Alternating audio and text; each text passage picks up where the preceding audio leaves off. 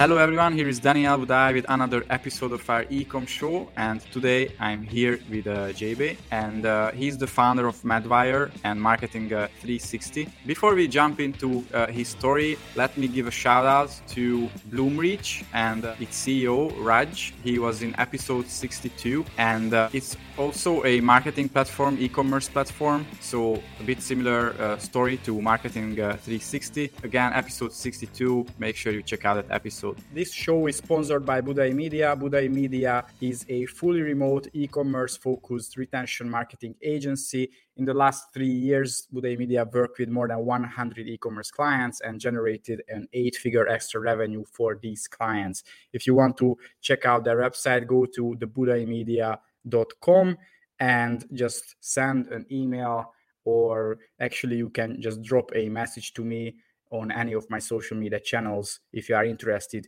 to work with us. And that being said, now with JB, so it's good to have you here. How are you today? I'm doing great. Thanks, Daniel. Glad to be here. Yeah, so I'm really happy to have you here. And we usually start our show with some personal background information and just the story of the guest. So I'm really curious, how did you end up in the business world? And this company is your first one, or maybe you had, different ventures before. So what is your story? Yeah, this is the first, real company that I started. In high school, I actually ran a lawn mowing company, but that's small scale.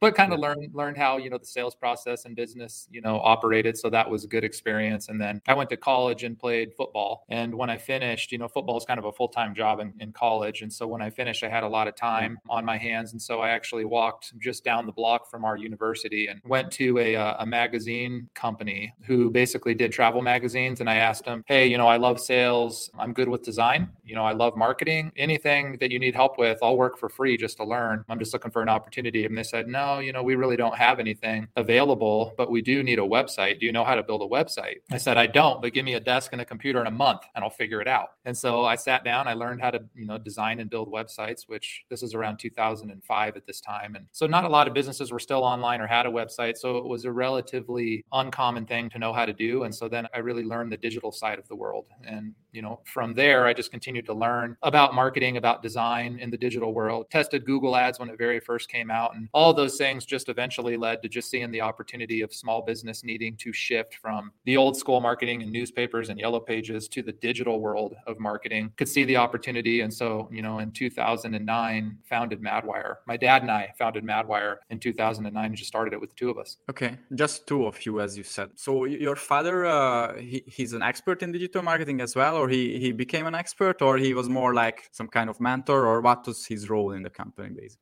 He had a futures and commodities brokerage firm that he had started. Okay. So a lot of experience in sales and finance. That's what he would help oversee, in the beginning, for the most part, was the sales team, the marketing process of generating our own leads, selling our own leads to become accounts, the financial side of the business, all those pieces, he would oversee. Yeah. And I focused more on the operations, the marketing execution, team culture, all those pieces. Let's fast forward. So at the beginning, it was only two of you, the company. How did you hire your first people, your first employees? Well, we have a reoccurring revenue business. And so as we have more accounts and more recurring revenue, we needed more people to support that. And so our first person was a referral, a friend that I knew referred a guy. His name was Hunter. He was good with design and really development. Eventually, he became a really good software engineer for us, but started off more as a designer. And so that's how we did it. A lot of times it was just by referral, almost like invite only.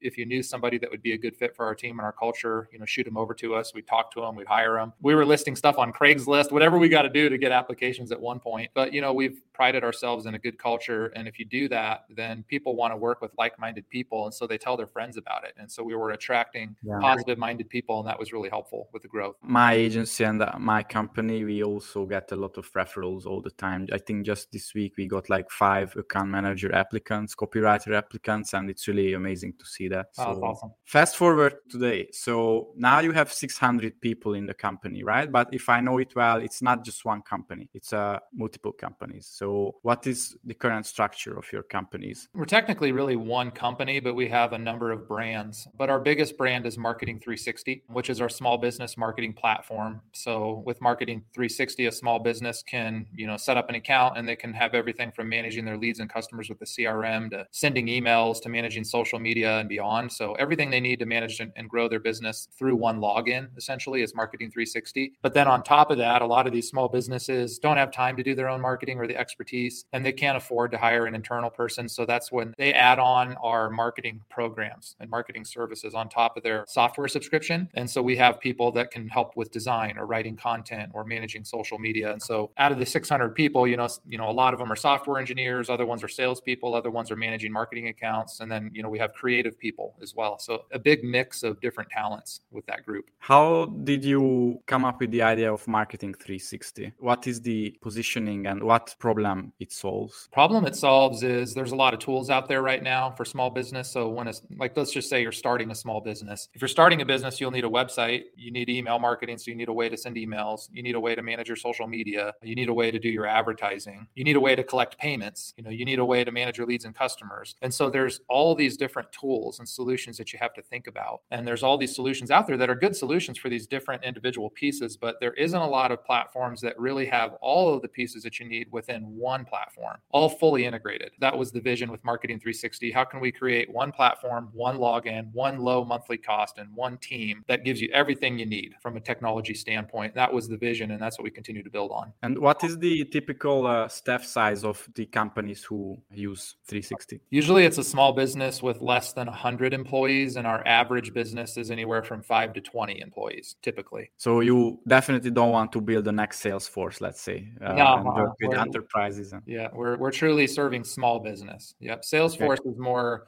middle to enterprise type businesses usually move that way. How does it compare to, I could say a few names like HubSpot or even MailChimp, but I know it's only an email tool, or there are website builders or, companies where that's the focus like Wix, or there are e-commerce platforms as well. But it looks like you see your tool more like combining all of these. However, if I know it well, then your main audience customers, they are not e-commerce companies. That's not the main focus, right? About 30% of our customers are e-commerce. 70% would be local businesses you would typically see around town, any type of business you could think of. But we do have a pretty good portion of e-commerce customers. I was not aware of that. Okay, so that's quite many. Yeah, I have a few more, let's say, rapid fire questions here. So what would be your number one advice for entrepreneurs this year? For this year in particular, I would say you have to kind of, think about what is the world going to look like in 2 to 3 years for your particular industry. Put a lot of thought and counsel into that, get feedback from other people, and then try to develop, your vision for the next 3 years. What does that look like? And then reverse engineer that. What is your strategy to get there and to achieve that mission? And what are the goals that you need, those milestones along the way to make sure that you execute it? Because if you're not evolving, you're dying. And right now there's a lot that's shifted, even, it's going to continue to shift to digital. So things like e-commerce and just the way that you interact with your customers or collect payments, that's all evolving, definitely becoming more of a global market as well. So how do you compete there? So I think there is a shift in small business, similar to when it shifted from like newspaper and yellow page advertising to digital. Now we're seeing even like another leg of digital. There's more technology tools, there's AI tools. So think about, maybe what the products or services you provide. Is there software you can build? Is there AI you can invest into that would do some of the things maybe you're manually doing? You have to kind of think into the future because, your competitors all are. So if you're not doing that, you'll get passed up. What is the unique thing about the culture of your company? What things would you mention, or even values? Well, we have a motto called execution excellence, and we've always talked about it, which execution excellence is our standard. Our standard is non-negotiable. And, what does execution excellence mean? It just means you don't, try to make the same mistake twice. It doesn't mean that you're perfect, but it means that, you're constantly trying to get better. And it also means you step outside of that job description. So if there's a piece of trash in the hallway, when you're walking down the hall, you pick it up. If the sink is messy, you clean it up. If your neighbor's, phone's ringing, you answer it. You don't let it go to voicemail. So that's the culture of execution excellence. And in the early days, we didn't even have job descriptions. Everybody's description was the same, which was execution excellence with whatever is put before you.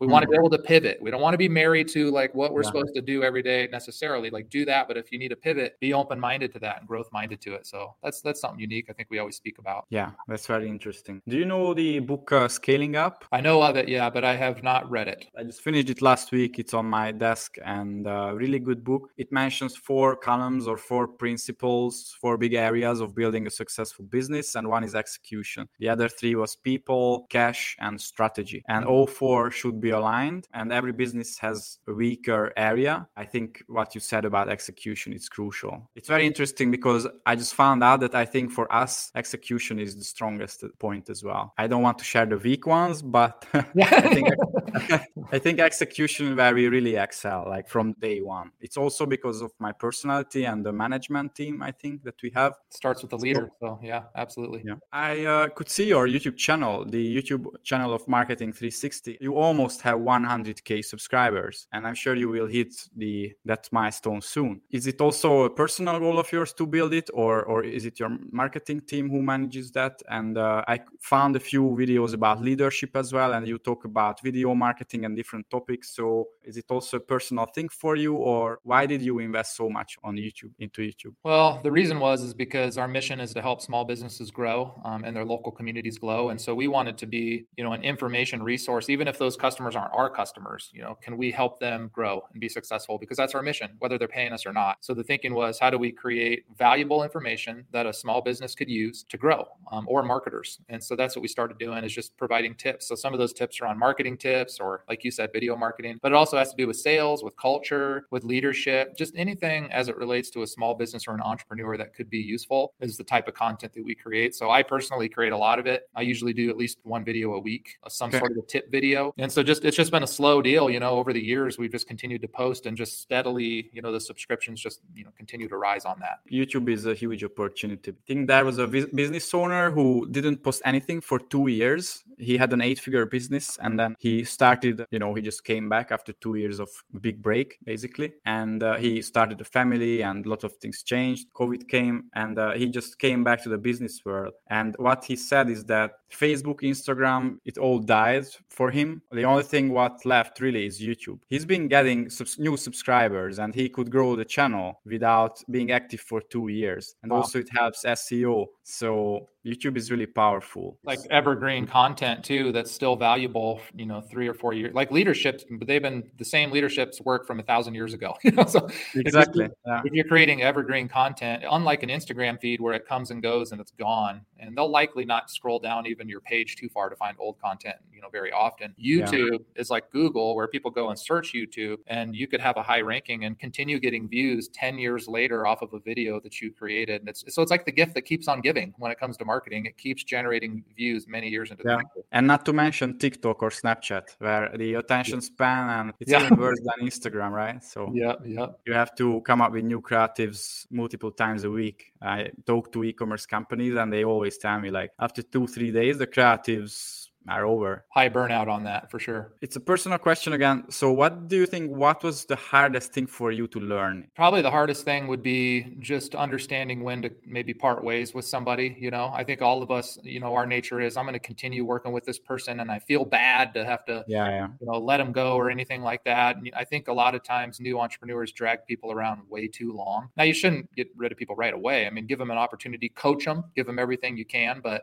for us, we look at attitude, effort, and performance. And if your performance is weak, but your attitude and effort is strong, we'll give you a long leash on that. But if your performance is good, if your attitude and effort is weak, you have a short leash. And so what I've always found, though, over the years is, even though you delay it way longer than needed, and, you try to avoid it at all costs, it always works out for the best. They end up finding something they're happier with, that they're more fulfilled with. You end up fixing the issues that you had. You find somebody that's a better fit. It works out better for everybody. Does nobody any good to drag it around too long. And so that's something I think I learned, is I just gave people far too much time, and it hurt us and it hurt them. You're better off just addressing it right away and being upfront. Yeah, it's hard especially for people who are people centric, who are people, right? So one more question that I have. So you mentioned e-commerce businesses, and 1/3 of your customers, they are in e-commerce. And what do you see as a big opportunity for e-commerce companies in the next few years, or where they should focus on in the next few years? I think that e-commerce, is probably going to be more popular with live selling.